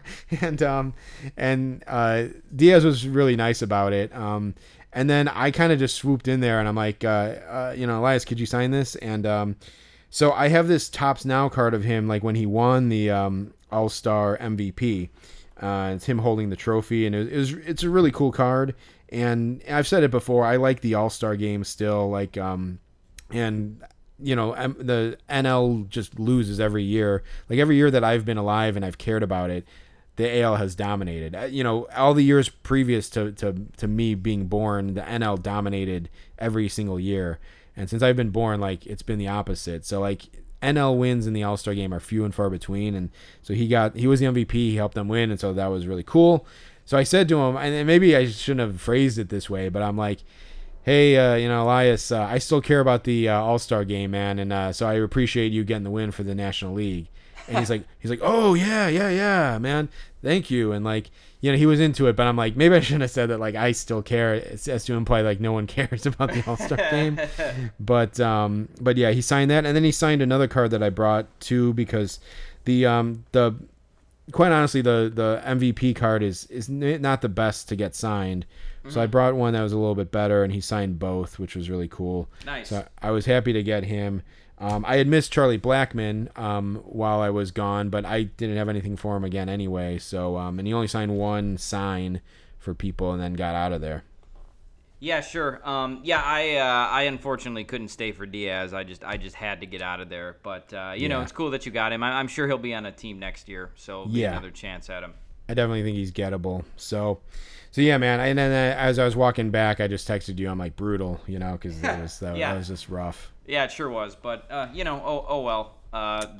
Rockies will be back first series next year, so there will be another chance at Bud. That's about the best you can hope for. Is like a really quick, like whenever a guy makes an error and he bats the next inning, like you just want a chance to right the wrong. So right. You'll have an early chance to fix all that. Sure. I should say, so real quick, I went back Sunday, which was the last home game of the year. I decided to forego the Chiefs Bears drubbing game that was happening that day. It's like, how could I usually watch Bears games with Mark and some of my friends. I'm like, how could I go, Mark Bubblebath, how could I go and watch this shit team and not go to the last game of the year for the Cubs, when they're trying to make the playoffs and all this stuff. So I ended up going to the game. I scored a single ticket and I went. Pre-game, I was hanging out by the Rockies, and literally no one was on the field. Sure. No one at all. No one was stretching. No one was taking infield. Nothing. So if you tried to go just to get pregame autos, you really got screwed. The only person that was on the field at any time pregame was Bud Black. Uh-huh. And Bud Black was out there sitting on the fence with one other person. I can't remember who it was, and Taylor McGregor, the sideline reporter for the Cubs. And they were sitting there talking for a long time. They were just BSing. And so Taylor McGregor, I think, used to work for the Rockies. I think her dad was the president of the Rockies or something. Like he was like their president or whatever. And so she knows the team and she knows Bud Black, and they were talking and they were like, they were talking like they were family or something. So they were talking for a really long time. And I was over there, but it was no real shot to like yell. I didn't want to yell and interrupt their conversation or anything. Yeah, sure. And so Bud went inside, and I just didn't end up getting him pregame. So that was, that was a bust a little bit. I did text you, Jack, like to see if you wanted me to get. I had an extra Bud Black. I'm like, I would have got it signed for you, but I know that that's not the same thing. So. Sure. So yeah, so yeah, the game happens. Whatever. There was like a false ending at that game, Jack. I don't know if you knew that, but no, I didn't. Yeah, the Cubs were winning. Was it 4-3? Maybe they were only up by 1, and I think like the tying run was on second base, and they pinch hit for like 2 guys in the last inning, and I think it was like runners first and second. They were up by 1 and 2 outs, and Ryan McMahon pinch hit, and the first pitch he grounds out to the first baseman like Ballinger. He steps on first. Game over. They start playing Go Cubs Go, and then like the umps wave their hands in the air. And they're like, nope, they conferred, and then they were like, it was a foul ball. Yeah. So they had to like turn the music off, stop the lights from like flashing. Everyone had to go back in the dugout, and they had to replay the at bat. And I was like, oh my God, like he's going to get a base hit and like, tie this game or whatever. They ended up striking him out, luckily, but that was like a tense moment. Yeah. So yeah. So then I leave. And I started walking to my car because I was gonna go like just watch the game with Mark Bubblebath and some friends, and I called him just to make sure he was home and like ready to, like he was having people over, and he didn't answer, and so then I'm like, well, I can't just blindly go over there and not be sure when I can stay here and try to get Jose Cuas. Sure. So same thing. I like went. Actually, I don't even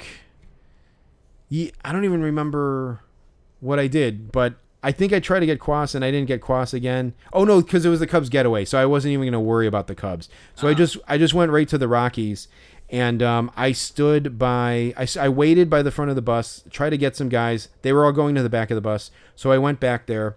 One of the storylines that we didn't really talk about from Friday was that German Marquez and Antonio Senzatella were both there, even though they've been on like the IL for maybe most of the season. I'm not sure. For the last 3 years. Yeah, for most of the last 3 years, right? So like, we saw them last year and they were on the IL, but I for the life of me could not tell I could not make them. They're both Venezuelan. They're both the same age. They both born have like facial hair and like the same kind of hair. Yeah, they were born a month apart from each other. They're both 6'1". Their baseball cards say 180 and 185. So, like, it's crazy how much these guys look alike. And so I couldn't tell. Like, we saw a guy, and I'm like, I don't know if that's Senzatella or Marquez. So they come out on Sunday, and I call the first guy, and I was pretty sure, by that point, I'd seen him 3 times or something, and I'm like, I'm pretty sure that's Marquez. So I called him, and he signed. And so then the next guy came over, and it was Senzatella, and I knew it was Senzatella, so I called him, and I ended up getting both of them on Sunday. Nice. So that was cool. That was one way to kind of put an end to the chapter on all that. And then I have to tell the story. I don't mean it as like a rubbing of salt in the wounds, but it was too good of a story to not tell. I also got Austin Wins too. So that's funny. Yeah, I got Austin Wins on Sunday without Dennis. Like Dennis wasn't there, and that's when he signed. So he saved himself signing 19 other autographs that day. But so that was over. It's where we never really talked about it. Maybe we can talk about it in the off season, like getaway day. It's really tough to autograph there. Basically, all the players go to the back of the bus, to the back buses, and the coaches go to the first bus. So you kind of have to choose who you want. So basically, I stood by the side, try to get players, and then at the very end, I'm like, let me run to the front of the bus and see if I could catch any coaches. I run up to the front. Mike Redmond is the first guy out. I basically have him one-on-one. I call for him. He looks at me and just, kind of shakes his head and gets on the bus. So I whiffed one-on-one with Mike Redmond. Mm-hmm. I'm not sure if that guy's ever going to sign. So we know where we stand there. Right behind him is Bud Black. So Bud Black is coming over, and I did get him last year, but I found this really cool upper deck card of him batting. So he's batting. He's like looking at a ball, like kind of like he's already swung, and he's like looking at a ball in the air, basically. So Bud Black comes over, and I'm literally the only one over there because at this point everyone had gone to the side of the bus to get players. I should say Kris Bryant didn't sign again. He waved to everybody, didn't sign. Mm-hmm. So I'm standing there all alone. And Bud Black comes over, and it was very much like last year when I kind of pleaded with him, like, "Come on, hey Bud, you got to sign. Like, can you sign?" Yeah. So Bud Black comes over. I'm the only one there. I'm like, "Bud, what do you say? Can you sign?" I'm like, "I'm the only one over here," and I said something like, and he's coming over and he's kind of looking at me, not sure, and I'm like, "I got everyone else out of here, Bud. It's just me." Yeah. And so he comes over and he comes over to sign for me. And he gives me the kind of like that doubting look, whatever, the kind of look that he gave you. And he comes over and I put out the batting card. I'm like, "Bud, I had to get you on this card where you're batting, the hitting card." And before I could even like finish saying that, he goes like, "That was a double off the wall in San Diego." Nice. And I'm like, "Really?" And he's like, "Yeah, look it up, like 6th inning, whatever." And I'm like, "That's amazing, Bud, thank you." And he signed and just got on the bus. Nice. And man, I gotta say, I hate that it comes, in the wake of the situation from the day before. But like, Bud Black didn't disappoint again with his like kind of banter. Like last year, it was the whole mustache thing, and this year, like I don't think he recognized me, but like it was he's just like, I'm sure someone asked him that before, but before I could even say it, he's like, "Double off the wall, San Diego." Nice. No, that's good. He's probably, he's no doubt signed that card before. I wonder, man. I wonder. It's got to probably accurate. Jack, I looked it up and it is accurate. I like found the game that it was from, nice. And it's kind of crazy because this is from 1991 Upper Deck, and the game happened in like late August, September or something of 91. Oh, so wow. This card must have like did this card up really quick. But it's like his he had like 2 doubles in his career or something, but only 1 in San Diego. And so like either that or maybe he's mistaken. But this looks like San Diego, and they're on their road uniforms, so he knows what it is. So they must have made that card pretty quick. But yeah, it was pretty cool. Nice. Well, that's cool. Maybe I'll have to try to get that one signed next year. Yeah. If you it's a dollar card, so you can get it. So that all happened. So it was a good end of the season that way. I maybe would have rather had the Cubs make the playoffs, but it is what it is. The last thing I'll just cap off, which just kind of puts a tail on puts a cherry on top of the whole Dennis stuff, is I was able to go to locker cleanout on Monday for an hour. I had to go down to work at 11 o'clock, so between 9 and 10. I went down to Wrigley and tried to get some autographs. I'll say right up front, Jose Cuas, by the luck of the autograph gods, showed up during that little window when I was there. I saw him. I kind of missed him come out of the parking lot, but he went into the building, and he's like, "Hey guys, whatever." And like they said, "Hey, can you sign when you come out?" And I was like, shit, that might have been my only chance, because you never know how long the guys are going to be inside there for. Right. So he was in there maybe like 20 minutes, 30 minutes, and an Uber Black pulls up, and like it was his car. It was like an SUV, and it was parked right in front of Wrigley, right in front of the offices, like across the street. So he comes out, and it looked like he was going to get right into the SUV and drive off. And Anthony was there, and so we see him, and I call for him. And I said to Anthony, I'm like, "Get him over here, man. I got a custom for him." Yeah. and Anthony yells something in Spanish across the street, and sure enough, Jose Cuas drops what he's doing and just comes across the street and signs. Sure. So and then as I'm signing, as he's coming across the street, Anthony goes like, he's like, give me one, and like I had to give him one of the extras I had, and I had one extra to give to Cuas himself, and so Cuas signed for me, signed for Anthony. Afterwards, Anthony, I go like, "Dude, thank you, man. I've been trying to get." He was my main guy I wanted to get, and Anthony goes like, "Man, I know you love me." And so that was funny. And then he goes like, "Hey, man, you got a sleeve and a top loader for this card?" Yeah. So I had to give him like one of my sleeves and top loaders, but that's fine, so it didn't get messed up. That's funny. Yeah, so I mean that was my cap on the season is getting Quas. I really wanted to get him. Anthony has a way of calling those guys over. I don't know what it is. It's almost like a Manchurian Candidate kind of thing, Yeah. Like he'll call from across the street and yell for him, and they'll drop whatever they're doing and come over. Yeah, exactly. Maybe I'm that way with lefties with Rich Hill. I was able to get him from across the field. Right. I think Jake Bird's a righty, so that one doesn't count. But yeah, sure. No, Anthony's been coming clutch plenty of times. That's kind of like the dumb luck of Anthony, I would say. Right. But the other person who was there was Dennis. Dennis was there. Actually, all the old crusties were there. The custom card guy was there. The guy with the weird teeth who like lets you go in front for like Pat Hughes or whatever. He was there. I remember that guy.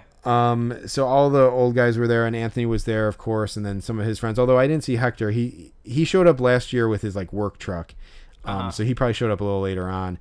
I heard that David Ross signed, Seiya Suzuki signed, whatever. I missed some of those guys, but not a big whoop for me. But while Dennis was there, I heard him say like, "Hey, this is my son," and like he like introduced his son was there. Yeah. So he introduced some guys to his son, and he's like, he's 22.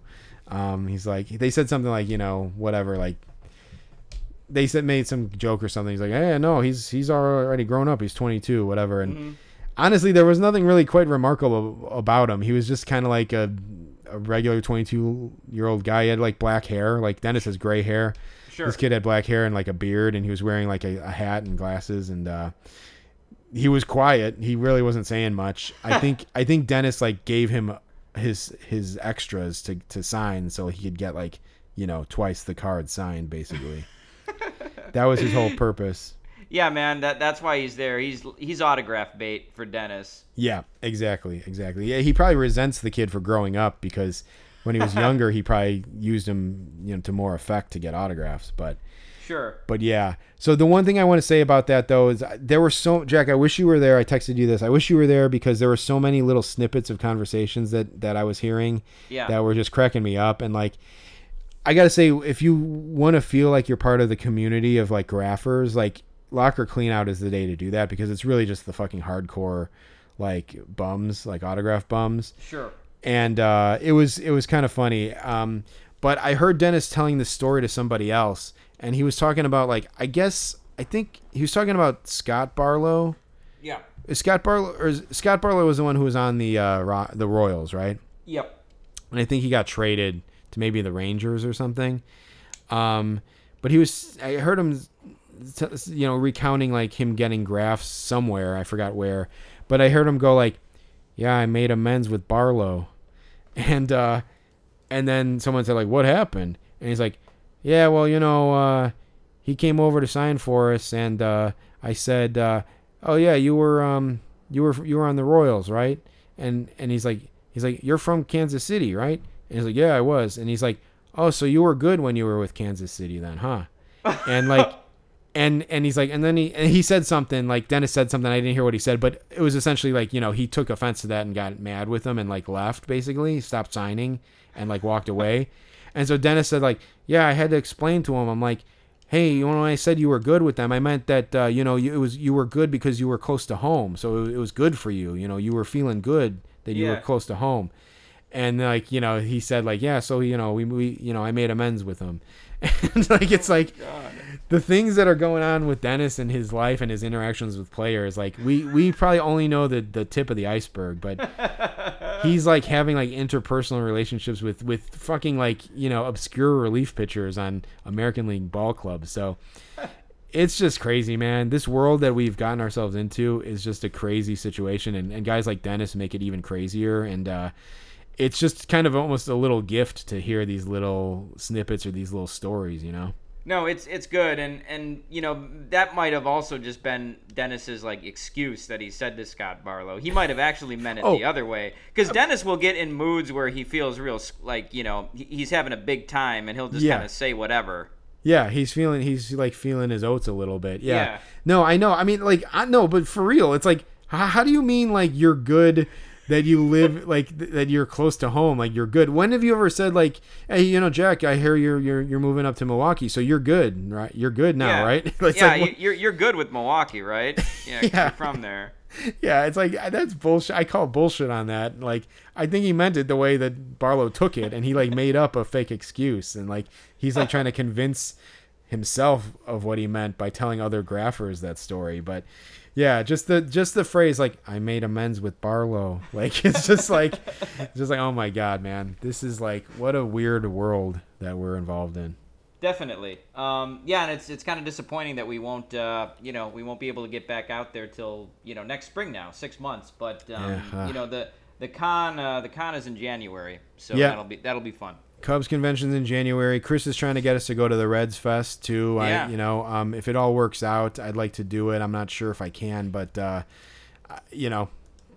chance to get a bunch of autographs, can't say no to that. So we'll see what happens in the off season. But it's always bittersweet. It's even more bittersweet that we get so involved in doing this stuff. And like honestly, like yeah, man, like you're saying like you wanted to go to Graph just as an act of defiance on the day you had to work. Like I've been having to do some kind of shitty like family stuff like last year or so, and like just going to Graph and then going to do these things I got to do like just puts me in such a better like mindset to bear with all the shitty parts of things. So like yeah, man, it is a definite bummer. But no, I mean for sure. I feel like when we're even more, almost more than when we're at the game itself. When we're there too, but like when we're graphing, it's one of those things like just like you said, the community that you're a part of. Like I've gone there and like been like pissed off about work stuff or whatever, and then like it's like I go there and then the night ends and I realize I was like, hey, I haven't thought at all about that stuff. Like all I was thinking about was just being here and like trying to graph and just hanging out and BSing. So it really is a fun time, and it's truly an escape from reality as well. Yeah, definitely. So, it's always tough, but it makes hopefully it makes next year that much more sweeter or enjoyable. So, yeah, we'll just have to muddle through the off season like we always do. But we'll still be bringing you episodes. We'll be talking about the playoffs and stuff. We'll be doing our season, our like over under recaps. We'll have to do like a bus recap for the year for sure. So all those episodes are really fun to do. So we'll have those coming to you soon, and hopefully on a more on a better frequency too. Yeah, most definitely. All right, well, for this one, I'm Jack Swakowski. And I'm Jeremy Dionisio. We will see you next time. Later.